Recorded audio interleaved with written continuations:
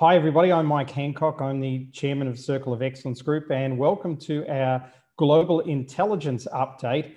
If you need CPD points, then you should be logging these calls with us because you can get your CPD points for them. Now, today on this particular talk, we're going to be talking about how to help different people differently. So, as you know, we are all about doing things differently. And I'm going to share with you some technology. I'm going to go deep into some of the background of this technology, but I am also going to basically go big picture as well. So I'm just allowing some other people into our room. Good morning and good afternoon, everybody. Philippe, lovely to see you. So we've now got about 4 countries on the call today, so it's fantastic. And let's jump in here. I'll do a quick share screen. We'll get the presentation started. And this is what we're talking about today, folks, helping different people differently. So I loved this quote by Pythagoras, and I'm actually going to re-release in 2021 my book on Pythagoras.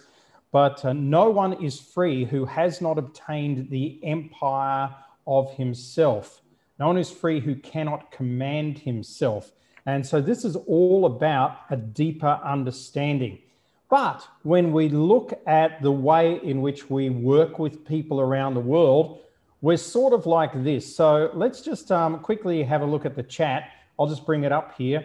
When you look at these 4 pictures here, what sort of comes to your mind between the business that you do and these 4 pictures here? So anybody got any ideas what's similar in these 4 pictures than your own business? Just drop it into the chat, and let's see how intuitive everybody is on today's call. What's sort of similar between your businesses and business in general to these little pictures here?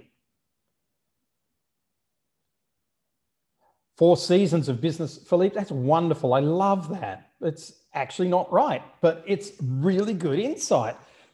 Serve different people. Great, Heather. Thank you so much. So this is fantastic. Let's see if we can get one more out here. Be game, diversity. Thank you, Colin. That's fantastic. So I want to let you know that, and I love everything you've said. This is about diversity because today we're celebrating diversity, but most importantly, this is about what most people do when they're promoting their business and their service. Most people essentially just, same general, Mary, you're on it, same general category, but different types. That's it. This is a one-dimensional offer. So you can have any leaf you want, but it's still a leaf. And so what we tend to do in business today is that we literally are one-dimensional. And how many people have come to sell you something in the last year or so? And this is how they start. They start by, well, I'm so great to meet you today. Thank you so much for your time. And listen, our company does this. We've been around since then. This is our expertise here. And what we'd like to offer you today is this and this and this. So this is very much like this leaf approach. The one-dimensional approach is all about, we're going to offer a leaf, but you may get a maple leaf, or you may get a fig leaf, or you may get a eucalyptus leaf, but they're all leaves. So I want to take that and I want to look at it differently. Carl Jung, I want to go back to Carl Jung and the I Ching, because this is the basis of helping different people differently. Carl Jung, as you know, was a very, very profound person. He worked for Sigmund Freud, and he became very disillusioned with what Sigmund Freud stood about. And Carl Jung essentially said Freud was wrong. He said, Freud's coming up with all these things that, like, if your mother doesn't like chocolate, then you're not going to like chocolate. If your dad was, a wife beater, then you'll become a wife beater. There's nothing much you can do about it. And Jung didn't agree with this. And he had a friend, and his friend's name was Richard Wilhelm. And Richard Wilhelm had spent the last 20 years in China. And this was in the early part of the 20th century. So Wilhelm had been there since the late 19th century. And when he and Jung finally got together back in Germany, he said to Jung, I've come across this most incredible book.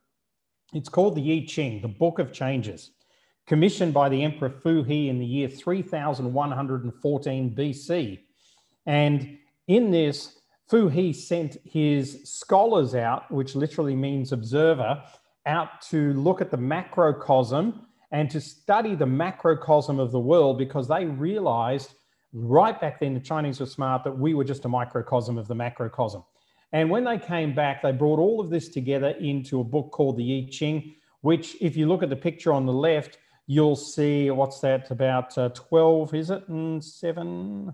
Yeah, 12 of the 64 hexagrams represented. The top hexagram, which is the one up here, which is the 6 long blocks, that is actually the representation of heaven. And down below, you'll see the representation of earth. Then we've got the mountain, the valley, the storm, etc., etc. So it goes through these different things that they observed. And what Jung realized when he read this book, he realized that in all chaos, there is a cosmos, and in all disorder, a secret order. And he saw the secret order in all things that the Chinese were talking about. And every single one of you has probably experienced Carl Jung's expertise, because that expertise came down in personality profiling. So you became a sanguine, a driver, an analyst, a dove, a pigeon, a rock ape, whatever it was that you became, depending on the personality profile. And, we've got Enneagram, we've got all these other things, and it all goes back to Carl Jung and the I Ching. In fact, the original personality profiling was done to find the bravest people, and so that they could put those people at the front of the army during the war. So personality profiling came from a pretty clandestine part, and now it's a major part of anybody getting a job around the world. Recruiters use it all of the time. People are using it, and it's very, very significant. The problem with Carl Jung's work and the problem with the I Ching is that it moved from one-dimensional to two-dimensional. So Jung's work and the I Ching work, which he missed, it's actually in the I Ching, but he missed it, is essentially that there are two axes. One of them shows you how extroverted you are, and the other one is whether you're task-orientated or people-orientated. So that's essentially Jung's work. But as you know, we are three-dimensional beings. Ian, you're looking great there. Just hold up your hand for a second. So let's look at your hand, okay? So if you look at Ian's hand there, just hold out a finger for me, Ian.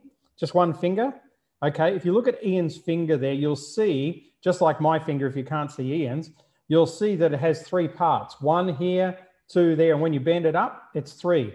Then you'll look at your hand, your forearm and your upper arm, 3. Your head, your torso, and your legs, 3. We live in a 3-dimensional world. Yet, for the last 100 years, based on Jung's good work, most of us have studied personality profiling from a 2-dimensional basis. So when you're looking to help different people differently, you may not have all the aspects in there. So what I'm going to do today as we walk through this is I'm going to cover off, I'm going to go into some depth initially. So you might go, oh, wow, this is like really deep, man. I can't handle it. But I want to do that because I want to show you that there is some real depth behind this. And then I'm going to follow it up with some simplicity in the stuff, and so that you can identify with it very quickly. And then we'll go to Q&A after that. So let's move on.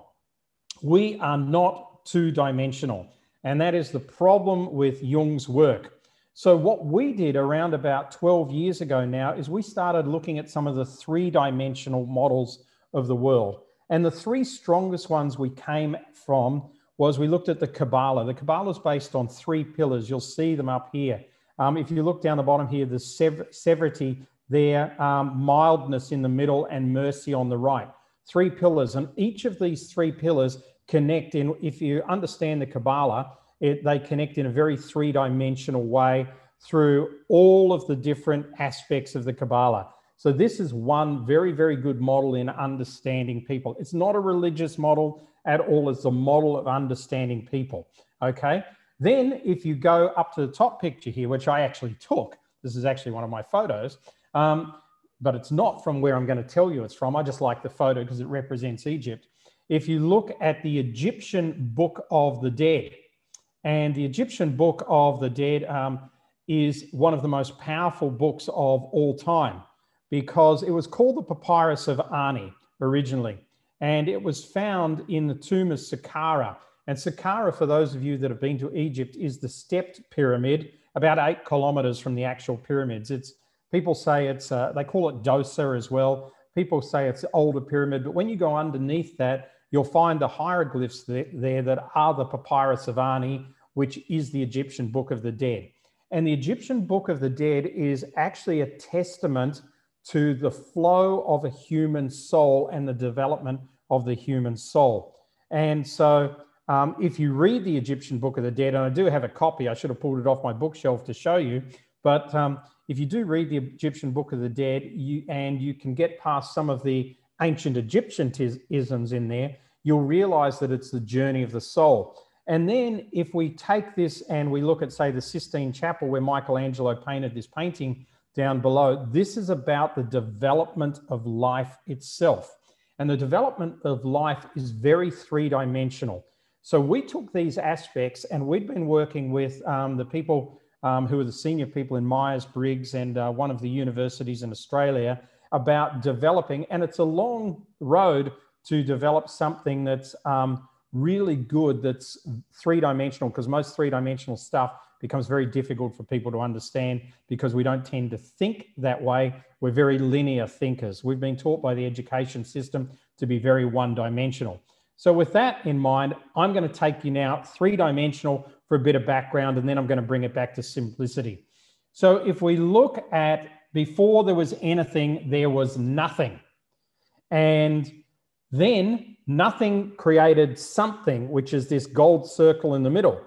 And then in that something, there was everything. So there was all, which was in the circle, or nothing, which existed outside the circle.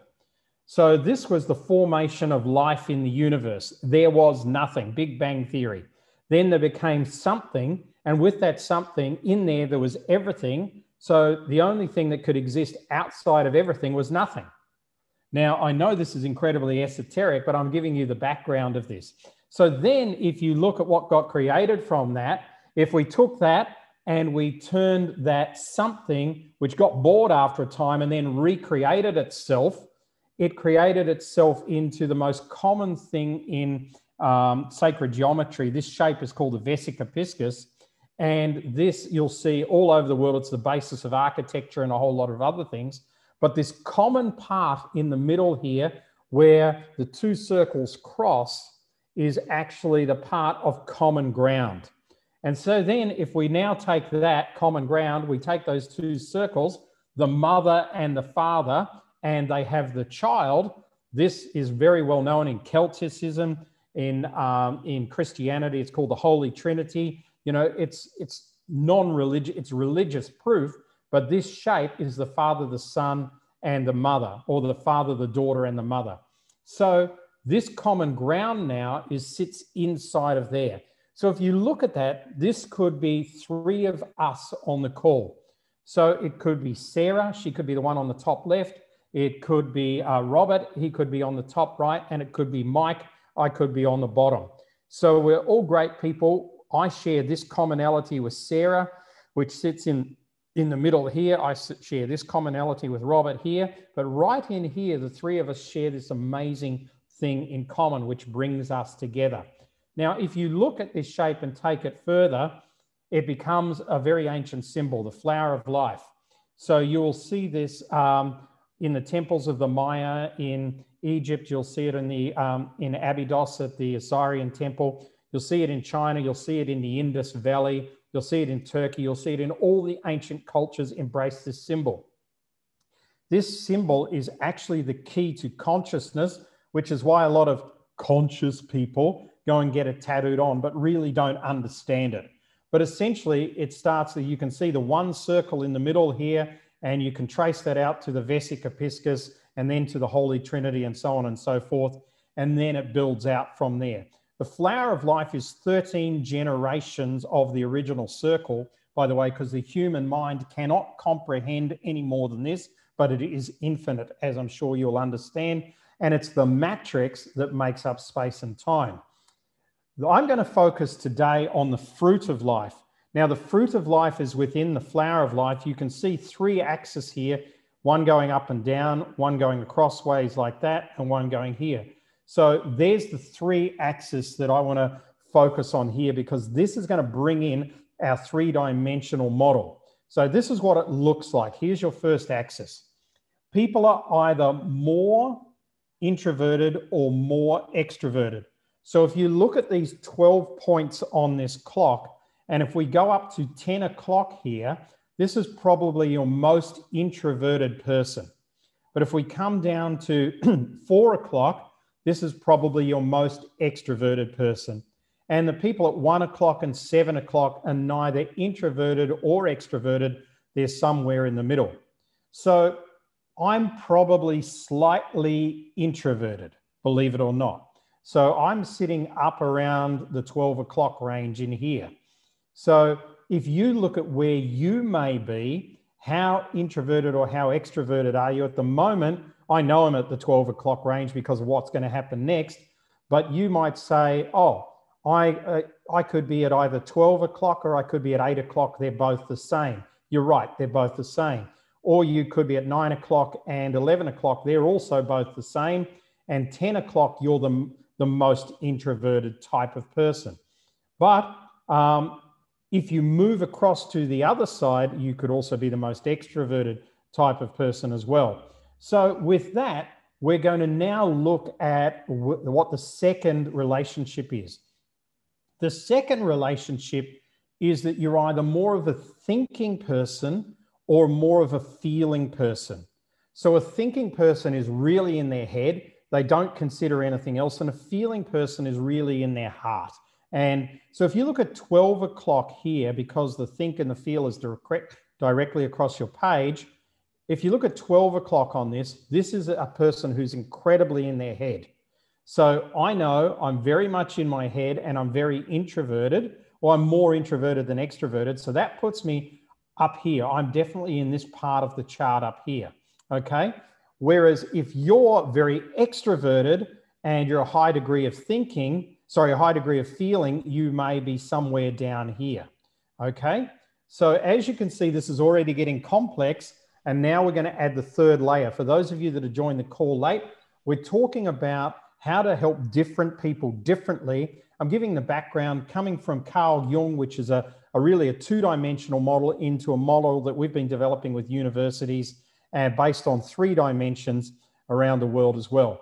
And then the third dimension is that you are either more dominant naturally or more nurturing. So it becomes pretty obvious. So I'd suggest if you want to sort of typecast yourself here, take this screenshot and you can have a look at this later on. This will give you a good idea. But I'm naturally a little bit more introverted than extroverted. So I'm either here or here, because the extroversion line is here. So if you're on this side of it, you're more extroverted. If you're on this side, you're more introverted. So I'm naturally more introverted, so I sit over here. I'm much more of a thinker than a feeler generally. So I'm definitely up around the top part here, but I'm highly dominant, as most of you know as well. So this is going to push me into this area here.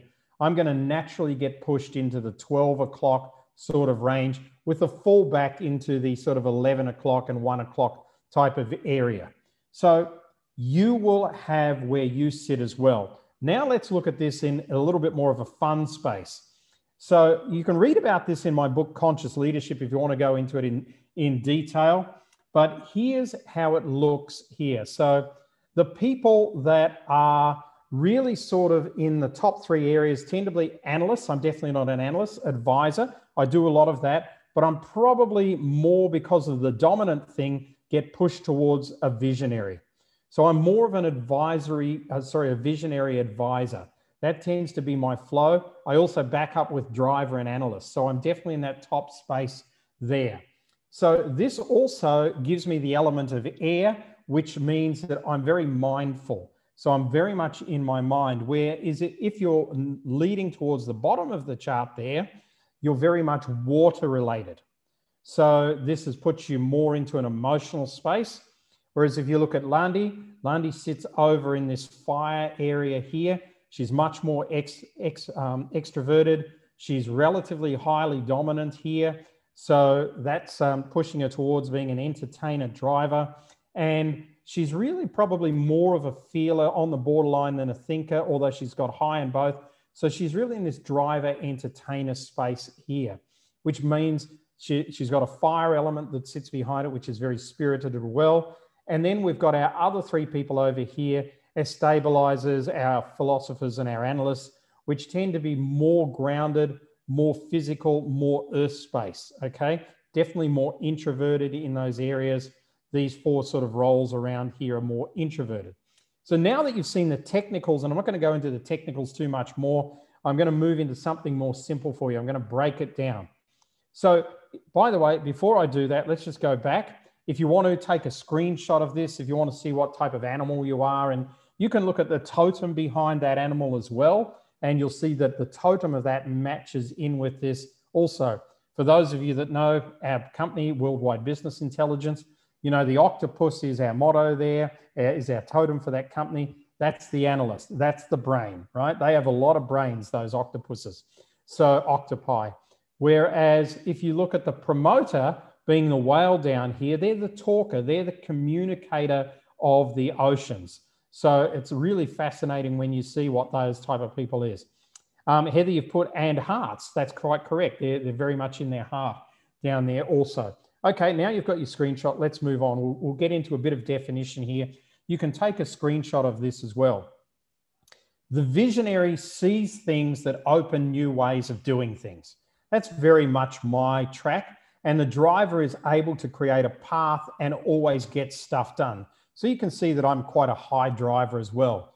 The entertainer shines brightly and shines light on others. So Landi is very good at that. That's why that's her profile. She's great at shining light on others. She doesn't shine the light on herself a lot. A socializer is a person who loves people and loves to network. Okay, there's a couple of you on this call that fit into the socializer space. A persuader has the ability to influence others by their character. So they're very people orientated, but they're incredibly persuasive. Now, do we have aspects of everybody in this, in our profile? Of course we do. But so that's why it's difficult to track this on something like this, because it's very three-dimensional. And then we have the relator, who simply builds relationships that cross bridges. But a relator can also become quite a pleaser as well, right? A promoter is an individual that champions a bigger cause. So you'll see those people, they're not noisy. They're actually quite quiet, but they sit behind things, but they're promoting something bigger. A guardian takes care of the status quo and looks after the present. You know, a lot of the old school CEOs were guardian type of profiles, where a lot of the new style CEOs are really more persuader type profiles. So if you look at that, then a stabilizer is somebody who's always seeking to create harmony. They're always trying to build bridges to create harmony in businesses. They're the glue of different businesses, if you like. Then the philosopher, they have a concern for all, and their advice they offer is generally futuristic. So it's generally accessing the future, but their concern is for everybody in the ecosystem. The analyst is able to adapt and determine situations through the utilization of facts and figures. The advisor has a wealth of wisdom and guidance for others. Now, I just want to go back to this, because if you look in the middle there of this chart, you'll see the unicorn. And the unicorn sits in, this is called interaction dynamics. The unicorn sits in interaction dynamics, and it doesn't sit in any other profiling system that we know of. Why? Because this is the wild card. I call it the number 13 because it's the true composite of the 12 profiles. And when I was researching and writing this up for the papers that got submitted to the universities for this many years ago, the 13th profile, I could only find one high profile person in the world that actually fitted that profile perfectly. And that was Li Ka-shing. Li Ka-shing, for those of you that don't know him, was at times the wealthiest man in Hong Kong. He might be dead now. He's very old if he's not. He's certainly been in his late 80s or early 90s, I'd think now. But Li Ka-shing literally built his wealth by doing everything in his company. He did the paperwork. He packed the boxes. He did the shipping. He did all the sales. He did all the marketing in there. He ran the company. He hired everybody. He built everything. He had a finger in every pie. And for all of his career, you know, you would see Li Ka-shing back basically in the office, punching out invoices in the storehouse, putting out things, meeting with different suppliers, you know, all of that. He was the true composite. And a lot of people think that they're a polymath, which means they're good at a number of things. But like, I'm a polymath, but I'm still a visionary and a driver. So visionary is my number one profile, driver is sort of my backup profile, advisors my third backup profile. So I'm in that type of area there. But Li Ka-shing is definitely the 13. Now, before I move on and get this simple for you so you can utilize it, because we want to help different people differently, I've spent the first 20 odd minutes of our call today really talking about the background and how this has come about. I want you to look at the colors. Colors are irrelevant in our model, but I want you to look at the colors because they're going to simplify it for you. So the first three people here, I've given the color of red because they're action orientated. Then we've got the yellow people, the socialiters, the persuaders, and the relators, because they're very warm and engaging and sunshine type of people. Then we've got the true blues, the promoters, the guardians, and the stabilizers.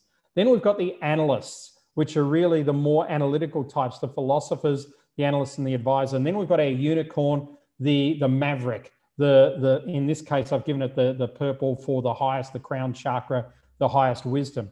And occasionally you'll come across one of them. I know of one other personally. And the reason I know that she was it is because she did every type of profiling system from Myers-Briggs to DISC to Wealth Dynamics and got different results on them multiple times because it depended on who she was at the time that she did that, because she was a true polymath. She was definitely a number 13, very successful in business, retired by the age of 40, by the way.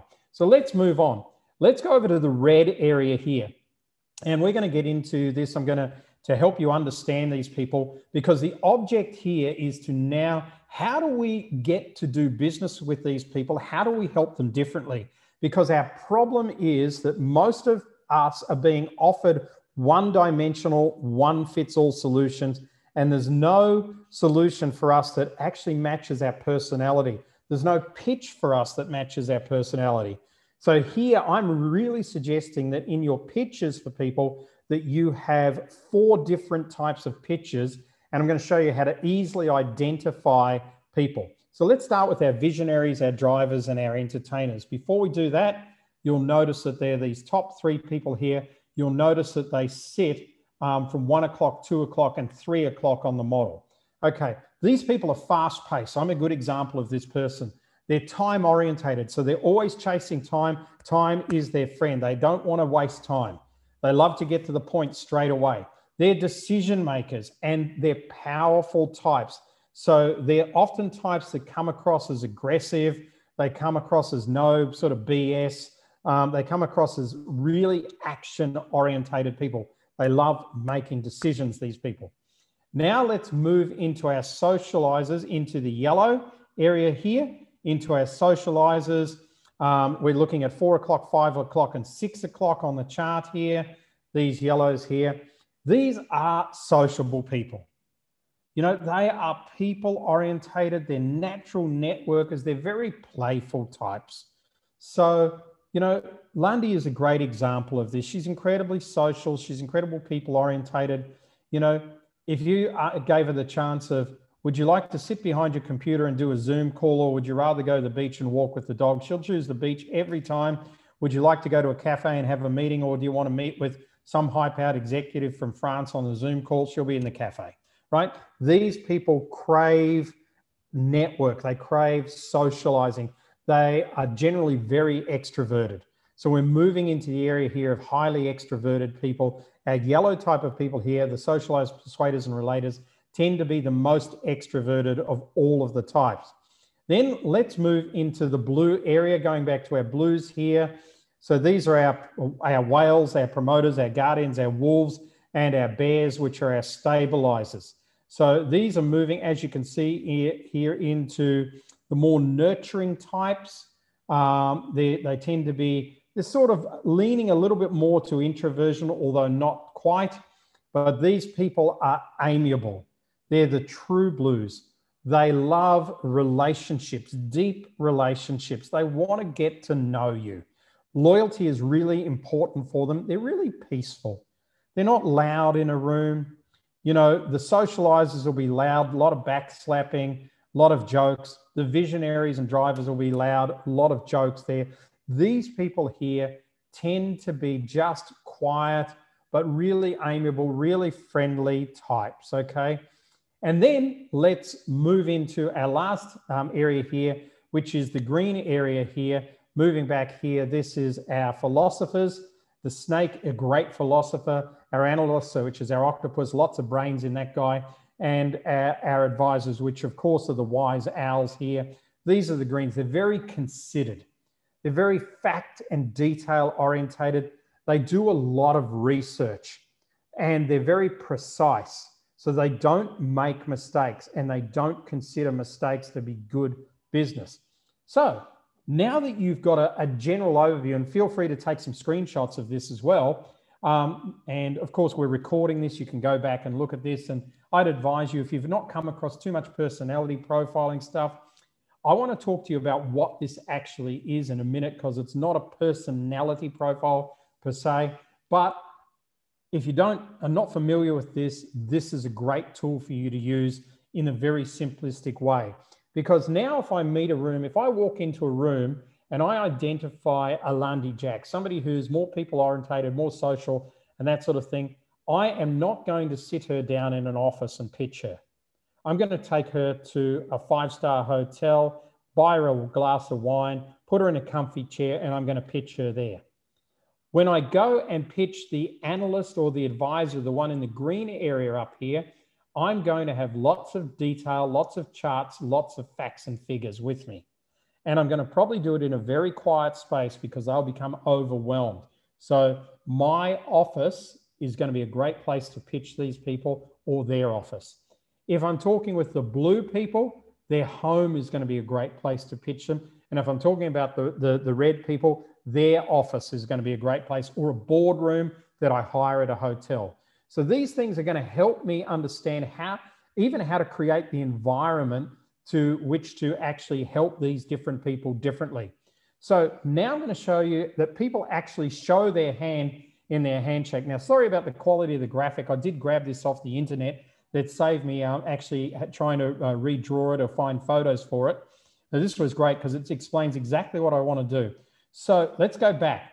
Your visionaries, your drivers, those fast-paced, time-orientated people, they'll definitely handshake you and they'll sort of roll you over a little bit and put their hand on top. And this is how you can tell within 12 seconds of meeting them, if you shake their hand, if their hand's on top of you, they're generally, even if they're the nicest person, they're generally going to be one of these drivers, visionaries, entertainers, fast-paced. So you're going to be aware of that. It's going to be a trigger, aha, just as soon as they do that.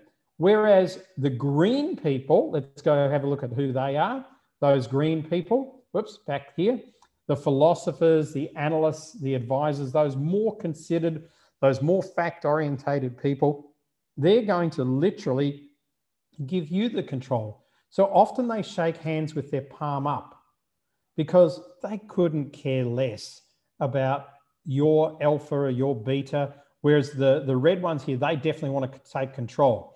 The others, the greens, they couldn't care about that.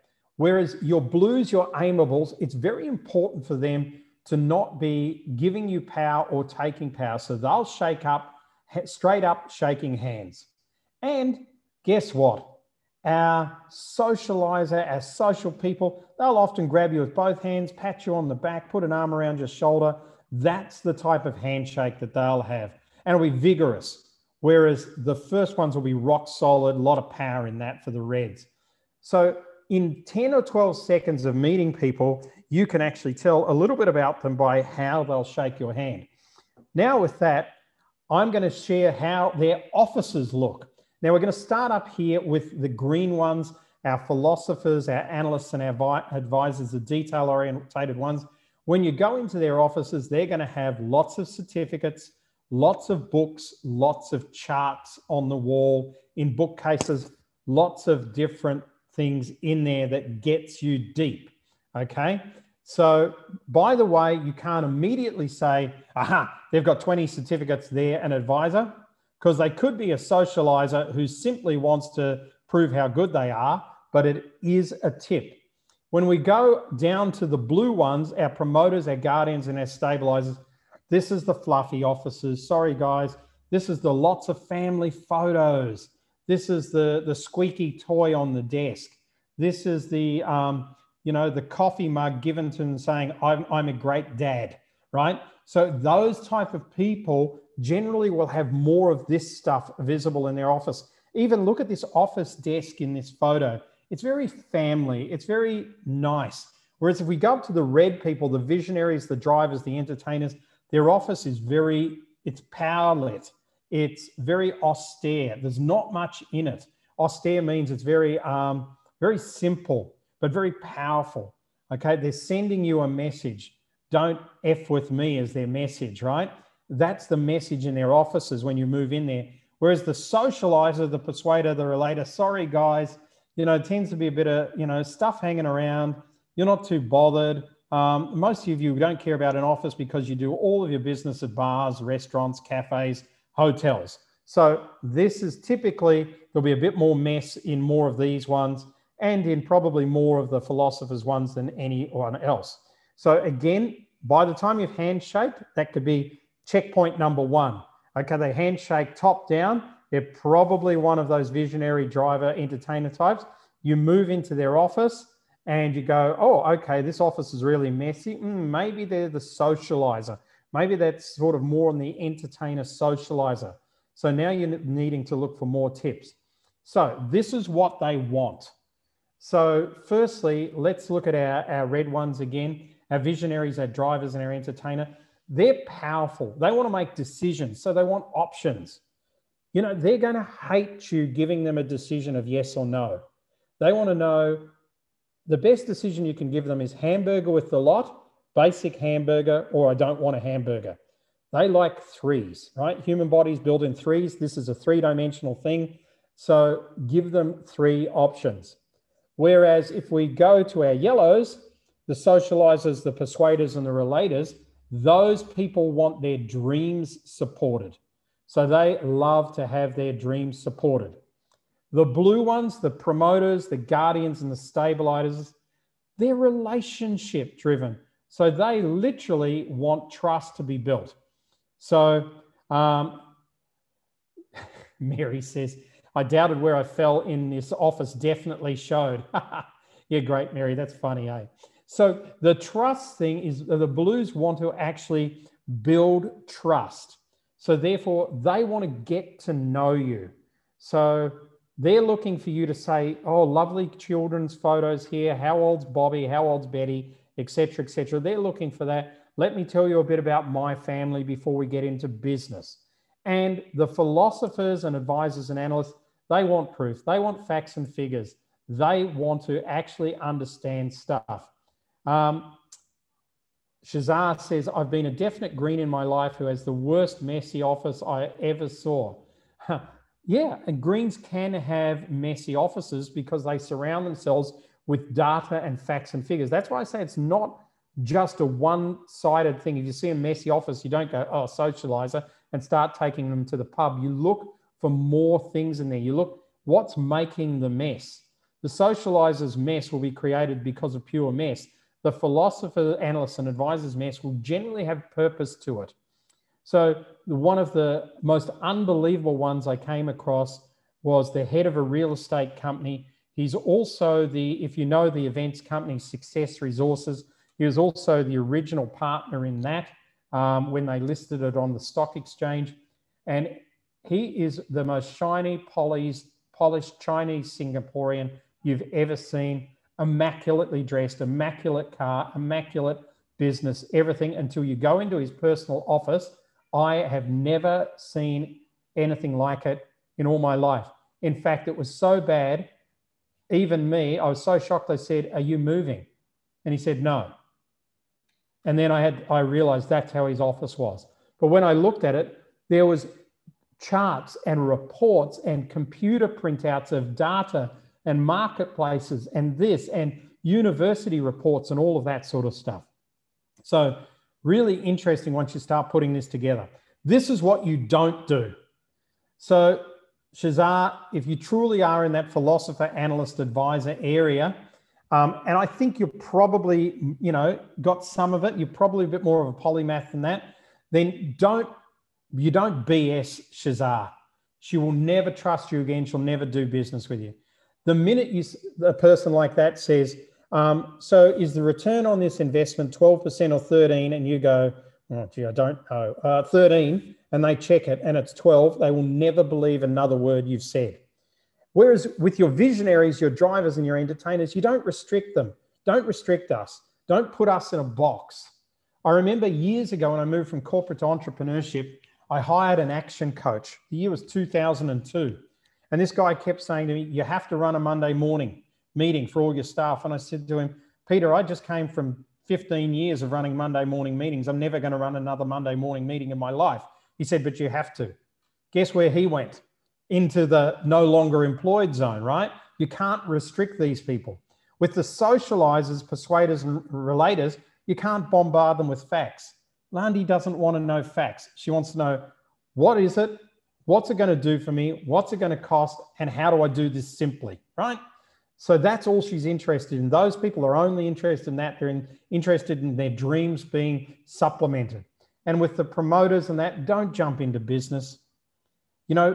Because I'm a person who loves to jump into business, often when I was running my financial planning business in the 80s, I actually didn't have these blue people as clients.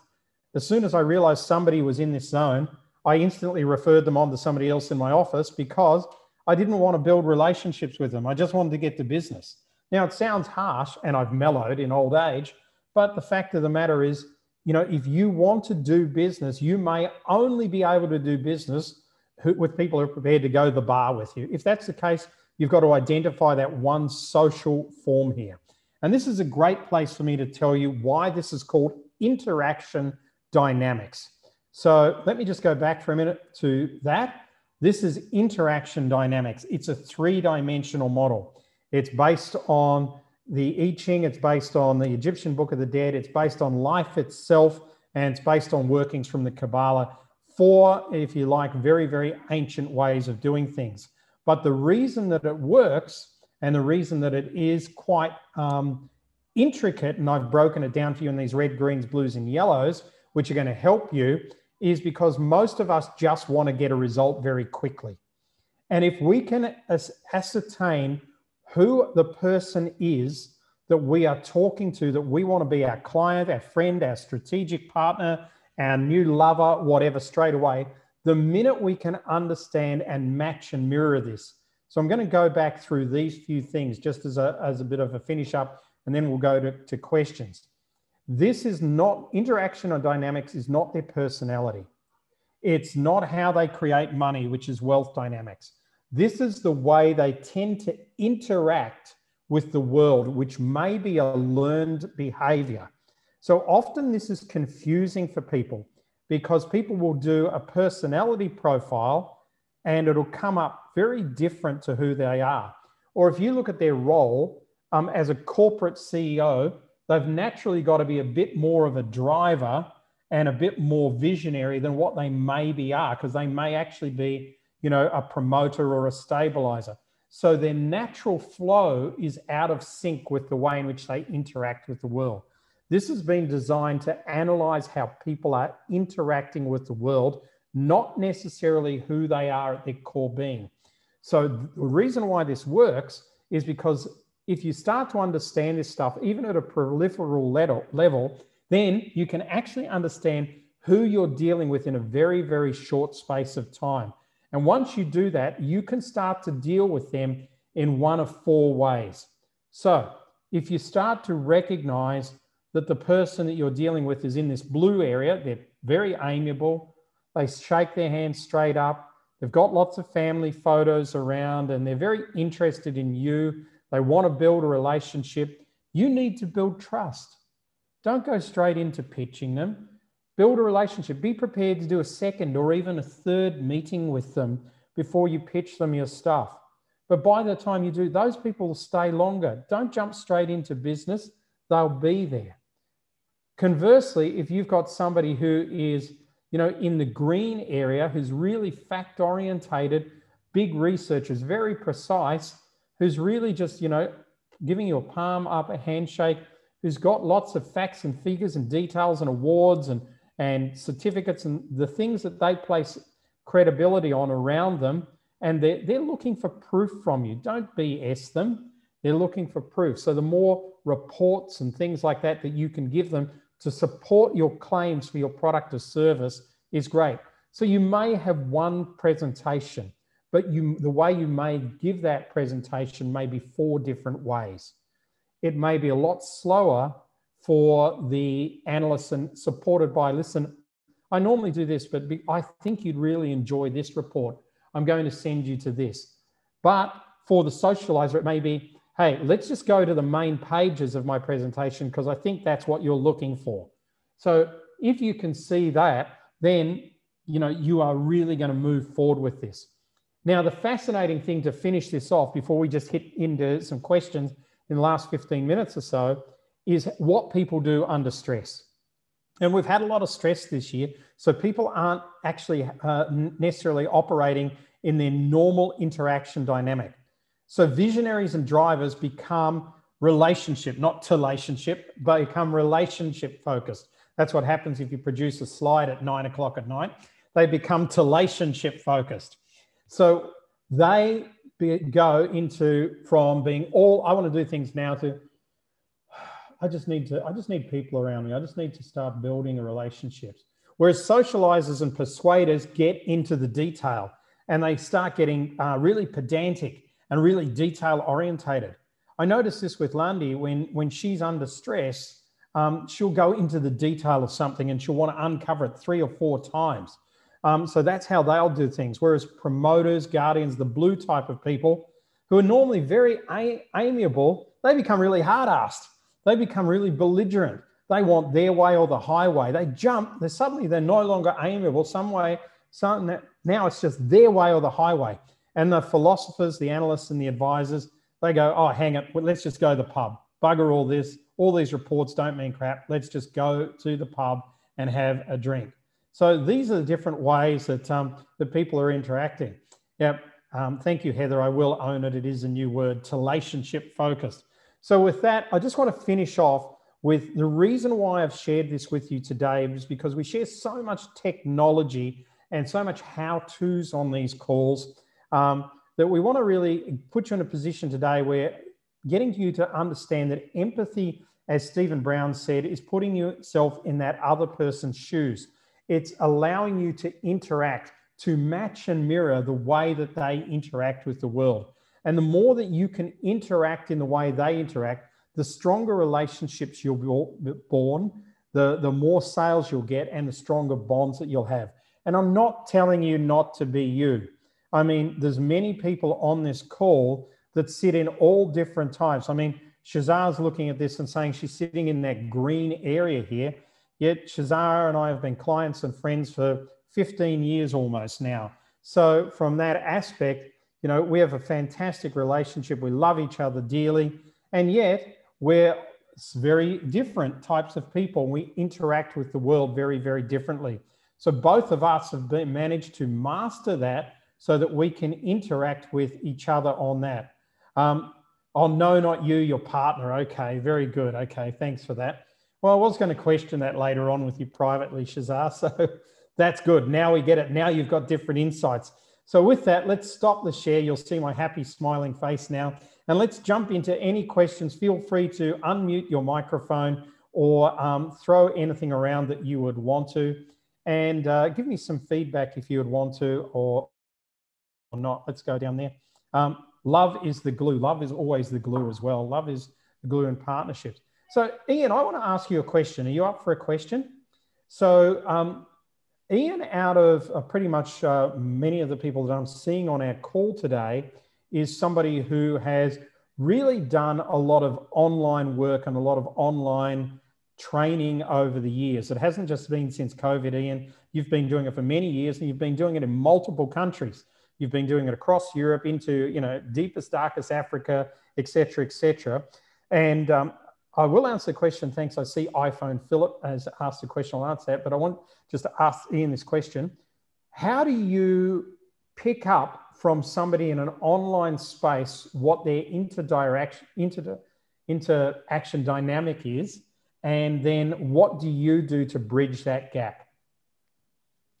Yeah, a great question, Mike. I think it takes slightly longer. I don't think the tells are as quick as they are when you're shaking a hand or seeing somebody's office. Sometimes we try to have video on as much as possible, and that might give you some clues as well. But then again, it could be a home situation where it could be their partner's background, not theirs. So you got to be quite careful about that. But I pick it up in the language that they use. So for me, it's the kinds of questions they ask, the kinds of statements they make, the comments that they add. They will come up as very analytical or very sociable, very forceful, very relational, whatever it might be. So it comes up in the questions and the comments. Yeah, great. Thank you so much. Fantastic. The answer. Well done. And by the way, your new Facebook profile photo is amazing. It's just captured it brilliantly. Go and have a look at it, folks. Philip, I'll just answer your question. Do you believe you can shift profiles? A lot of people will say no. And a lot of people who own the profiling systems will tell you no. You are intrinsically a profile. But this is an interaction dynamic. And the way you interact with the world changes with age, it changes with imprinting, it changes with experience. And also there's a science behind this. Now, remember, I don't think you were here at the start of our call, so I'll just briefly go back through that.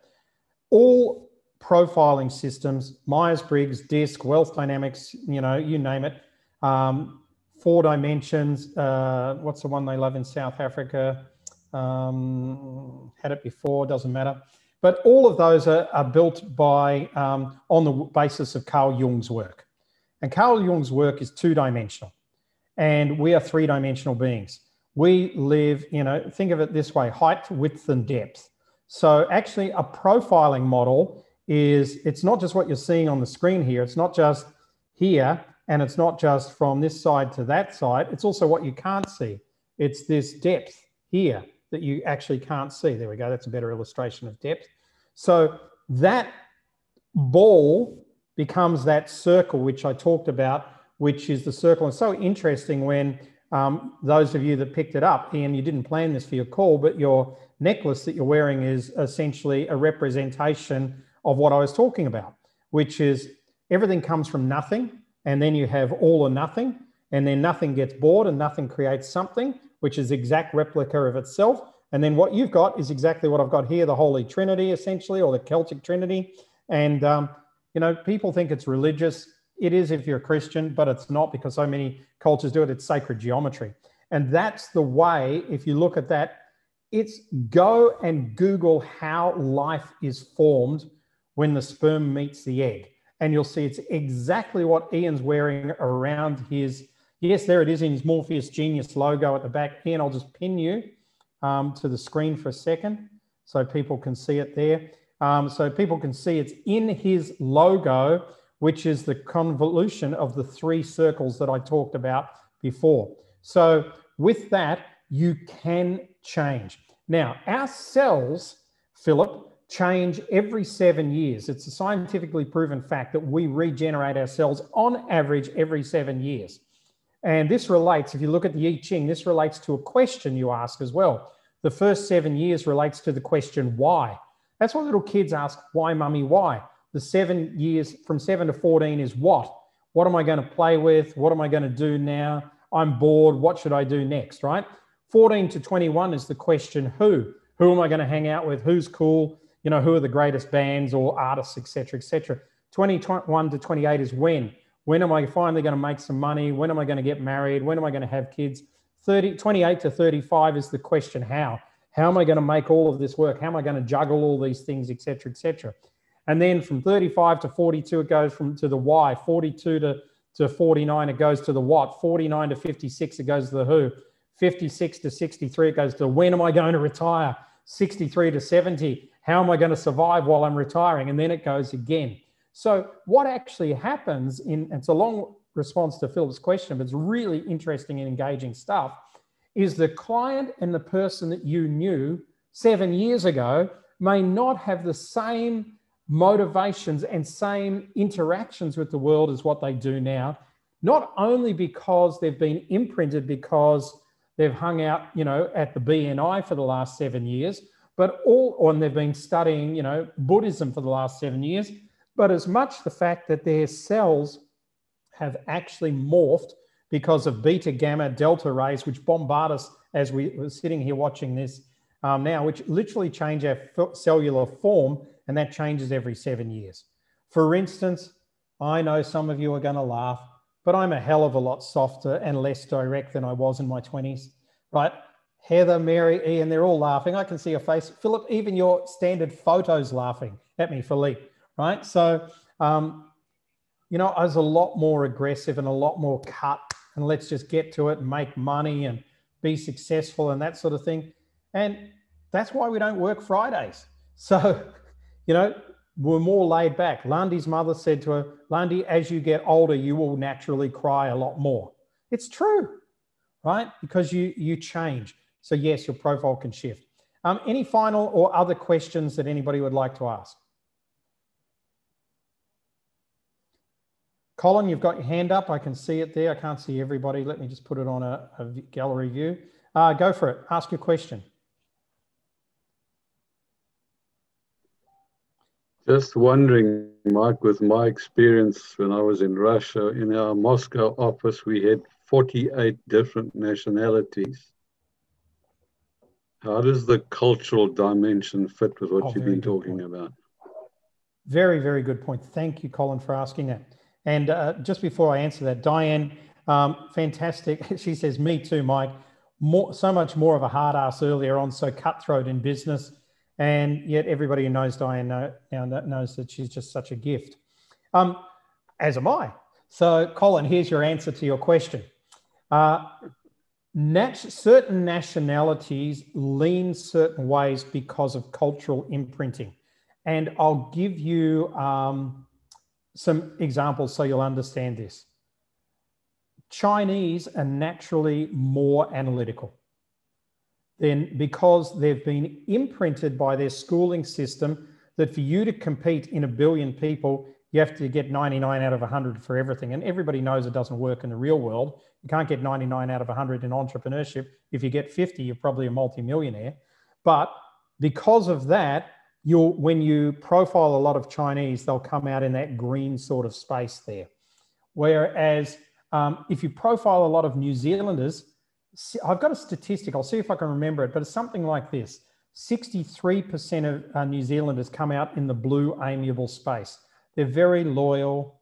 They're very, culturally sensitive. Colin, you live in New Zealand. Try and change the All Blacks jersey and watch how much the general public goes into an uproar, right? The last time they changed it, that was the only thing on the news for a year. So that's why they haven't changed it in 15 years. That's a blue sort of technology. Now we'll go to America. They're very driven, right? There's very rah-rah, very red, very driven. So they're very much in that red space there. And if you go to Italy, man, they're all sociable, right? Everybody's out. Greece is the same. Everybody's in clubs, pubs, bars, tavernas, doing business. Everybody's yelling louder than the other one. There's hand gestures everywhere, et cetera, et cetera. So in an office like Moscow, where you had, in the end, 3,000 people working for you, 48 different cultures, good luck with that one. No wonder you're only 25, but your hair's gray. So that is very true. So have that awareness as well when we're dealing with different people. South Africans are a little bit of a mixture as well. For those of you in South Africa, there's not a clear-cut sort of profile for me in South Africa yet, and I haven't really thought of it too much. But I think as an underlying thing, Afrikaans people are generally quite amiable, but they're also very driven. So they're culturally very, very driven, but personally very amiable and very sociable. So if anything, I'd say they're probably more in that sociable space, in that sort of entertainer sort of area, but because they're being pushed from both sides. So it's fun to explore, but my reason for doing this today was to simply give you a bit of an overview and get you thinking differently about different people. Because, you know, Robert, I see we've got you on the call there. Lovely to see you. And I don't know if you're back from Spain, but you know, you've been in sales a long time. And if you're pitching people and you're going, this isn't working so much, then maybe the reason why is because you're one-dimensionally pitching people. And we need to get out of that box. We need to pitch for the right person. And we need to, Philippe, you're quite right. We need to approach people in a certain way as well. You know, even your LinkedIn approaches. Some people want to cut to the chase. Some people want to build a relationship first. So all of this provides a great chemistry for it. But this is where the money train technology comes in. I heard Landy say it at our mastermind with real people we had this week. None of us really, if you're in services, need more than about 100 people that we're working with.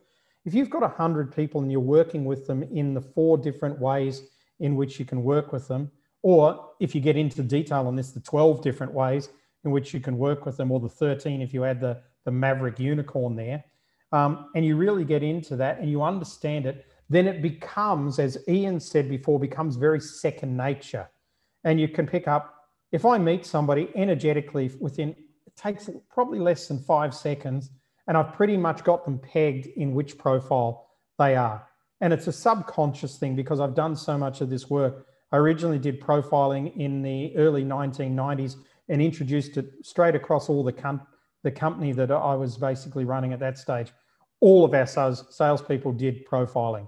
So right from that stage, and then it came in and I did Myers-Briggs after that, and then I did Wealth Dynamics after that. And that's what gave me, I realized Wealth Dynamics was flawed because it was 2-dimensional, and I saw so many people getting stuck with that. It made me go on the journey to find the 3-dimensional one.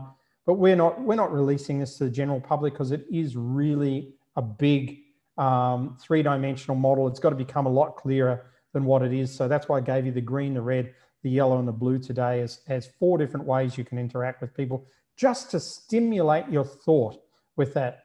Folks, we're after the hour now. It's been lovely seeing you all. Next week at this time, we've got Kate Rains-Goldie on the call.